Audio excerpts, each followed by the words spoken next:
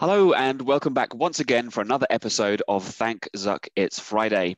I'm here with, as usual, Tom Allen and John Leonard, and my name's Stuart Sumner, and this is the IT News podcast from Computing, where we bring you the story behind the story, and if you're lucky, even the story behind that. As usual, let's start off with discussing how our weeks have been. Very little has happened to me. What's new in your world, John? Well, on Monday, it's actually a really beautiful spring day, if you can remember back, before all the gales and the horizontal rain started. It was lovely, yeah. So I took the day off and I went down to my allotment, where I spent a very enjoyable couple of hours moving horse shit from one place to another. I always thought you, when you talked about your allotment, I always thought that was a joke. You actually have got an allotment. I have got an allotment, Brilliant. Yes. Yeah. And I've got some horse shit. A way to allotment shame him, Stuart. No, there's nothing wrong with it. I just assumed. I don't know why. I assumed it wasn't true. But since you're saying it on the podcast, it has to be true. I know that I seem so young and youthful and vigorous. I'm far too hip to have an allotment. But no, I do. That wasn't my thought process, actually. Anyway, moving swiftly on. So it's very nice to be out in the open air, appreciating the natural world, and I felt very refreshed. So I must take more days off. No, I don't agree with that, actually. I view days off very much, as you know, very much as stealing from the company. So I'd like to stop that as much as possible. We had a similar thing this week. I haven't got an allotment, but I've got a front garden, and my wife went down to the garden centre and got some manure. Similarly to you, actually, got some manure to sort of spread over the garden to make it all nice for spring. And it's turned out, we can only imagine. We think, well, she now thinks it's actually pig shit that she bought. I think it might be dog, because we can't go near our front garden anymore. So similarly, on Monday, we both went out there with our cups of coffee for a little mid-morning break, and within about 2 minutes, like, nope, can't stay out here. It's sufficiently bad. You just can't be near it. It's horse manure, even a bit of cow. It's quite an honest smell, and you can smell of the country. You can get used to it. This is one of those cloying, sort of meaty smells. It's just, you can't be near. So this is a very salubrious start to this podcast, isn't it? How well do you get on with your neighbours? We used to, before that incident, pretty well. No, luckily, our neighbours are Scottish, and they've fled to Scotland for lockdown. So, right, okay. So, I'm glad you concluded that with, and they fled to Scotland. Not our neighbours are Scottish, so they just don't care. No, that's not. That's not what I was saying at all. When they're Scottish and they're not there. Yes, I think probably moving swiftly on. Tom, anything new with you? Nothing particularly noteworthy, because we're in lockdown. Although, in deference to the fact that lockdown is soon ending, I've started to exercise again, which is nice and good for your mental health. So that is good. That's good. Although I'm still I'm doing it. I'm sort of confined to doing it either in the conservatory, which is cold, or in the spare room, which is like a box. So I don't have a lot of choice about where to exercise. Or I'm just waiting for the weather to get nice and be able to do it outside now. I'm a bit concerned that you've said, now that lockdown's about to end, you've totally jinxed it, and we're about to go into a sort of third, fourth, or fifth wave, whatever we're on. It's entirely possible. Yeah, so definitely don't say that. Oh, and I also got sent some rather nice tea and biscuits by a friendly PR agency. Lovely. Which I really appreciated, and it made me smile. Also good for your mental health, yes. Receiving nice tea and biscuits. Speaking of which, I did my first ever yoga session. My wife is a physio and teaches yoga sometimes. So I did my first ever yoga session with her this week, which was also, I recommend it. Having only done one in my life, it was still pretty good. Yes, yeah. I did yoga on the same day actually as you, didn't I? We talked about that because Incisive, Computing's parent company, ran a yoga session, and was it good? I didn't do the Incisive one. It was okay. Although again, I had to do it in my little box room, and or the little box room I have my computer in, so I didn't really have room to do all the stretching out.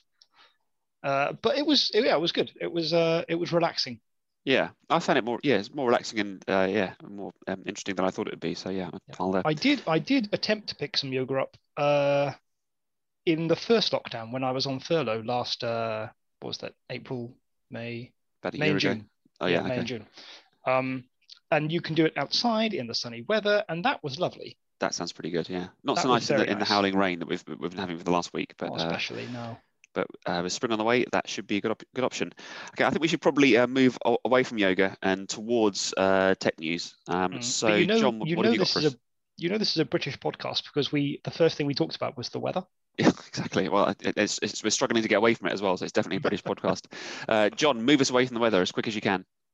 Okay, European law, how's that? Not good, but let's go with it. Okay. So do you remember the panic a couple of years ago when GDPR first came out and businesses were in fear of being fined from accidentally emailing people without their consent, and there's a lot of worry about. Well, it turns out that they needn't have worried, according to Johnny Ryan, who's a very outspoken member of the Irish Council for Civil Liberties. And I attended a roundtable he was at this week. And he says basically no one's interested in enforcing the GDPR, and therefore it's failed to protect personal data.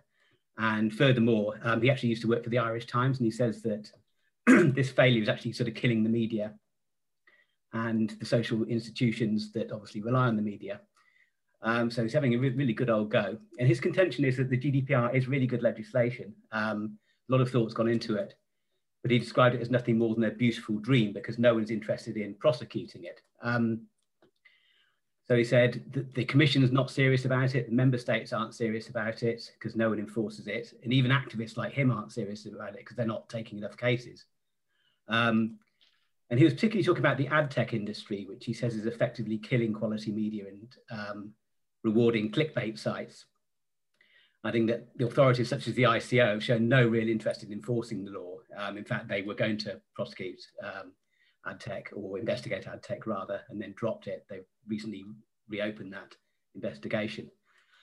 So that was his opening salvo, if you like, against the regulators. Yeah, I always thought, I always imagined that, and in fact they even said this in the run-up to GDPR being coming into force. There was a lot of talk about companies needing more time to get themselves ready for it, and the ICO saying, well, we're not going to come down with the full force of the law, immediately. We'll have a lighter touch, and if we can see that you're progressing in the right direction, then and then we'll more likely to be lenient. Which sounded sensible. So is this not an extension of that, of regulators not wanting to really come down strongly in the opening years of GDPR? I mean, that's one thought. The second thought is there have been some cases have been brought to court. There's just from the top of my head, Facebook, British Airways, Marriott. There's been a few cases that have come to court. Yeah, Facebook was actually brought by Max Schrems, actually in the face of opposition from the Irish regulator in that case, and that's still still hasn't been resolved. It's going backwards and forwards. Also, it's 2 years since the introduction, and yes, you're right. I mean, to be fair, the ICO never said we're the enforcers. In fact, they went out of their way to say we're not the enforcers. We're here to advise you on how to get your house in order. Because mostly data protection is very good business sense anyway. You don't want to hold more data than you need. You want your data to be up to date. You don't want to be alienating your customers, so it all does make good sense. But again, Dr. Ryan said that, he actually made the point that the actual regulators themselves have brought very few cases. And in the case of BA and Marriott, the actual fines have been reduced by about sort of 85, 90% in both of those cases, citing the pandemic, obviously. But the way that it looks, I think, to the outside world is that the people are, the regulators really aren't interested in pursuing companies because it's just too much hard work, and they don't want to. I mean, obviously, an organisation like the EU is very, very complex with lots of different competing interests, and obviously, Johnny Ryan's view was opposed by the authorities in the shape of Massimo Attesori, who is a member of the European Data Protection Supervisor. And he acknowledged that there are problems with GDPR because those surveillance-based business practices were already entrenched in 2018 when GDPR came out, and they've proven very difficult to shift.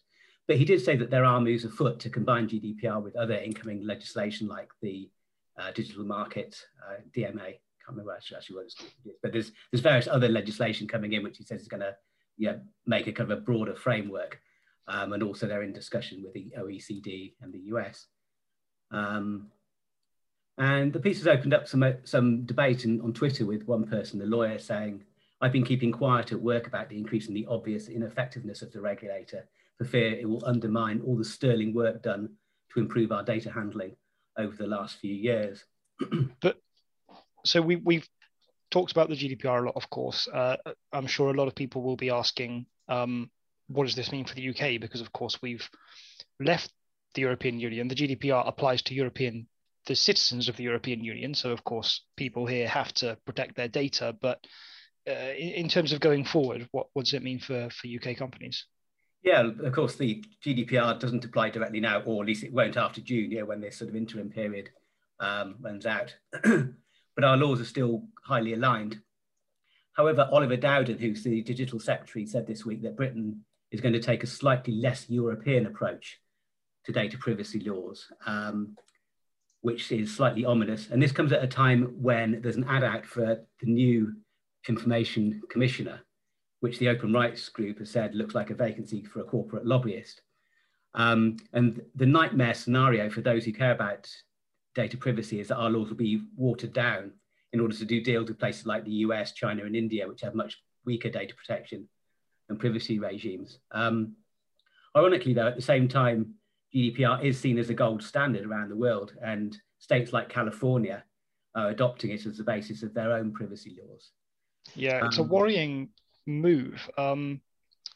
Dowden's comment about slightly less European approach really just strikes me as pandering to a base, as it were. Yeah, I mean, trying to move away from any association with Europe, even though the law is a good one. It's hard to know how much is just, bluster, really, as you say, trying to sort of appeal to the base.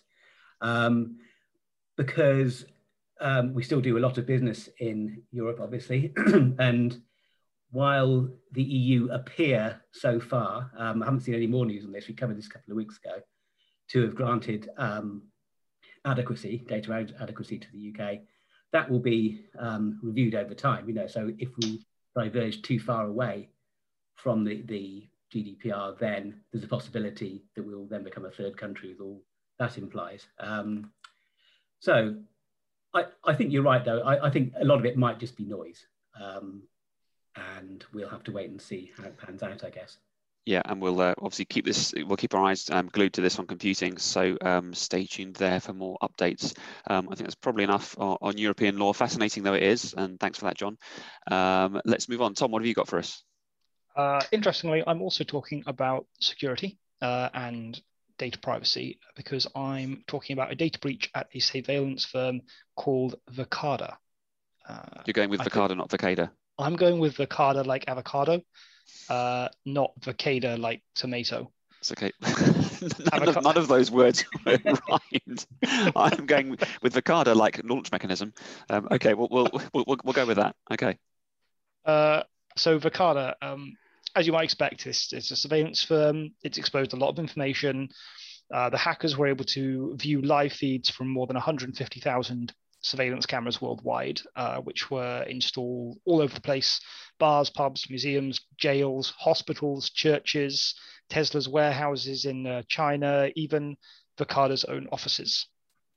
That's pretty terrifying, because we're often heard about hackers being able to access people's cameras. There's lots of organizations now install those little little flaps that you can put over your webcam, just to make sure that never happens. Pretty terrifying thought. Do we know what they managed to access? Yeah, well, obviously they were able to view all the live video feeds. They were also able to see a full video archive from all of Verkada's customers and Verkada's balance sheet, so its profit, loss, its assets, its liabilities. What's really interesting about the hack is that it didn't involve any actual hacking. So the attackers weren't breaching firewalls and dodging security. It was very, very low tech. They just used the credentials of an admin account they found online, which is pretty concerning for Verkada's customers, I imagine. So yeah, do we know anything about who actually hacked in or didn't hack in, as you say? Yeah, actually we know quite a lot about them, because they claim responsibility and have been giving interviews about it. It's a hacktivist group, so hacker activists, pretty left-leaning group. They are called Advanced Persistent Threat 69420 Arson Cats. Catchy. Yep, rolls off the tongue. So they've claimed responsibility. One of their members, a Swiss woman called Tilly Kottmann, has given interviews to it, to Bloomberg, Ars Technica, a few other media outlets about the assault. She also tweeted about it before Twitter deleted her account. Talked about ending surveillance capitalism. So they are very much on the side of individual liberty and privacy. In response, of course, Verkada's disabled all internal admin accounts and is investigating the issue. Do we know if the hackers published all the data that they captured, including all the video feeds and the all the video logs? And they shared some of the data, but it's not like the hacks of Parler and Gab that we've seen recently, where the hackers actually published everything and shared it with authorities. It's not like that. They haven't made a repository, as far as we're aware, but they did share some still images and a few videos with media outlets. Okay, but it seems that they mostly, apart from the actual act of hacking, they largely respected people's privacy. That's what I was going to say. If it's all about surveillance and privacy, releasing all that footage to the web would be a bit ironic. But okay, perhaps they didn't do that. Yeah, no, they haven't been hypocritical in it. Yeah. Well, I mean, I think what's obvious there is I think we're calling them the Verkada. I can't remember what we said. However we're pronouncing them, that's pretty poor to have one. To have no concept of privileged access or no layering of security, but having just one account being able to access everything. Obviously, that's kind of security 101. Well, all the reports did say it was a high-level admin account. So potentially it did have some extra abilities to get around the internal network, but it wasn't. Easy. But it shouldn't have been that easy. Exactly, there shouldn't have been these credentials lying around, and if they are going to lie around, why haven't you adopted something like two-factor authentication? Yeah, and the concept of zero trust means should have been applied here as well, and that means one account isn't able to access everything quite that simply. So yeah, there's lots of simple, relatively simple ways they could have protected themselves better there. I'm going to move on now to my story, which is, I mean, it's also about security. So this is very much the security week, and this is the story that was just out yesterday, I think, around there's found that there's around 10 or possibly more hacking groups currently exploiting flaws in Microsoft Exchange, which I know is used by a lot of people out there, a lot of our audience. So patch up your Exchange servers as soon as you can. So security firm ESET said this week they had evidence suggesting that going through more of these delightful hacking group names, Winty Group, Lucky Mouse, Tick, and Calypso are among the cyber groups using various, there's actually 4 Microsoft Exchange vulnerabilities found recently. They're using them to breach email servers worldwide. So they're also advising, they're saying it's beyond time to patch all Exchange servers as soon as possible. And that patch was released recently. In fact, last week, Microsoft released an out-of-band security updates, not its regular patch Tuesday, but a sort of a more urgent patch to address those 4 vulnerabilities that are being actively exploited in Microsoft Exchange. And how does this exploit work? Yeah, so it's a remote code execution vulnerability. So hackers can access email accounts, install additional malware, and that obviously enables them to get longer-term access to compromised networks. I think so. So what they've said is, quoting here, the initial attack requires the ability to make an untrusted connection to Exchange server port 443. And these Microsoft, not ESET, but Microsoft initially attributed the attacks to what they termed a highly sophisticated China-based state-sponsored threat actor, which they called Hafnium. I was about to say, is this related to the Hafnium attack that we reported on? Yeah, it is, so that's what Microsoft said, but it's not just them. In fact, Brian Krebs himself earlier this week said that there's been around 30,000 organizations just in the US compromised through those vulnerabilities, and then ESET weighed in to say, yeah, there's and listed all those other hacking groups that have been involved. So there's lots of organizations that have been compromised here. Not just in the US. Do we know how many? So Krebs said around 30,000, but ESED said they found more than 5,000 compromised servers in about 115 countries. So it's really, really widespread. And then on Wednesday, the Federal Office for Information Security in Germany said that around 60,000 computer systems in the country have been exposed to Microsoft Exchange vulnerabilities. So yeah, it's really, really widespread, absolutely huge. And if you haven't done so already, get your Microsoft Exchange servers patched, because this is a bad one. And as you can see, lots and lots of different hacking groups out there actively exploiting it. So pretty worrying for lots of organizations. Probably worth saying that if you're on online Exchange, if you're on O365, Microsoft 365 is its name now, you're not affected. So it's only companies that have their own Exchange servers to look after. Yeah, that's true, which is still an awful lot of companies, but you're right. Yeah, people on O365 are less concerned. Fantastic. Well, I think that probably about wraps us up for this week. Very much a security themed podcast this week. We'll be back, of course, next week for more. So thanks, John and Tom, for your insights as ever, and we'll see you again next time. Thank you.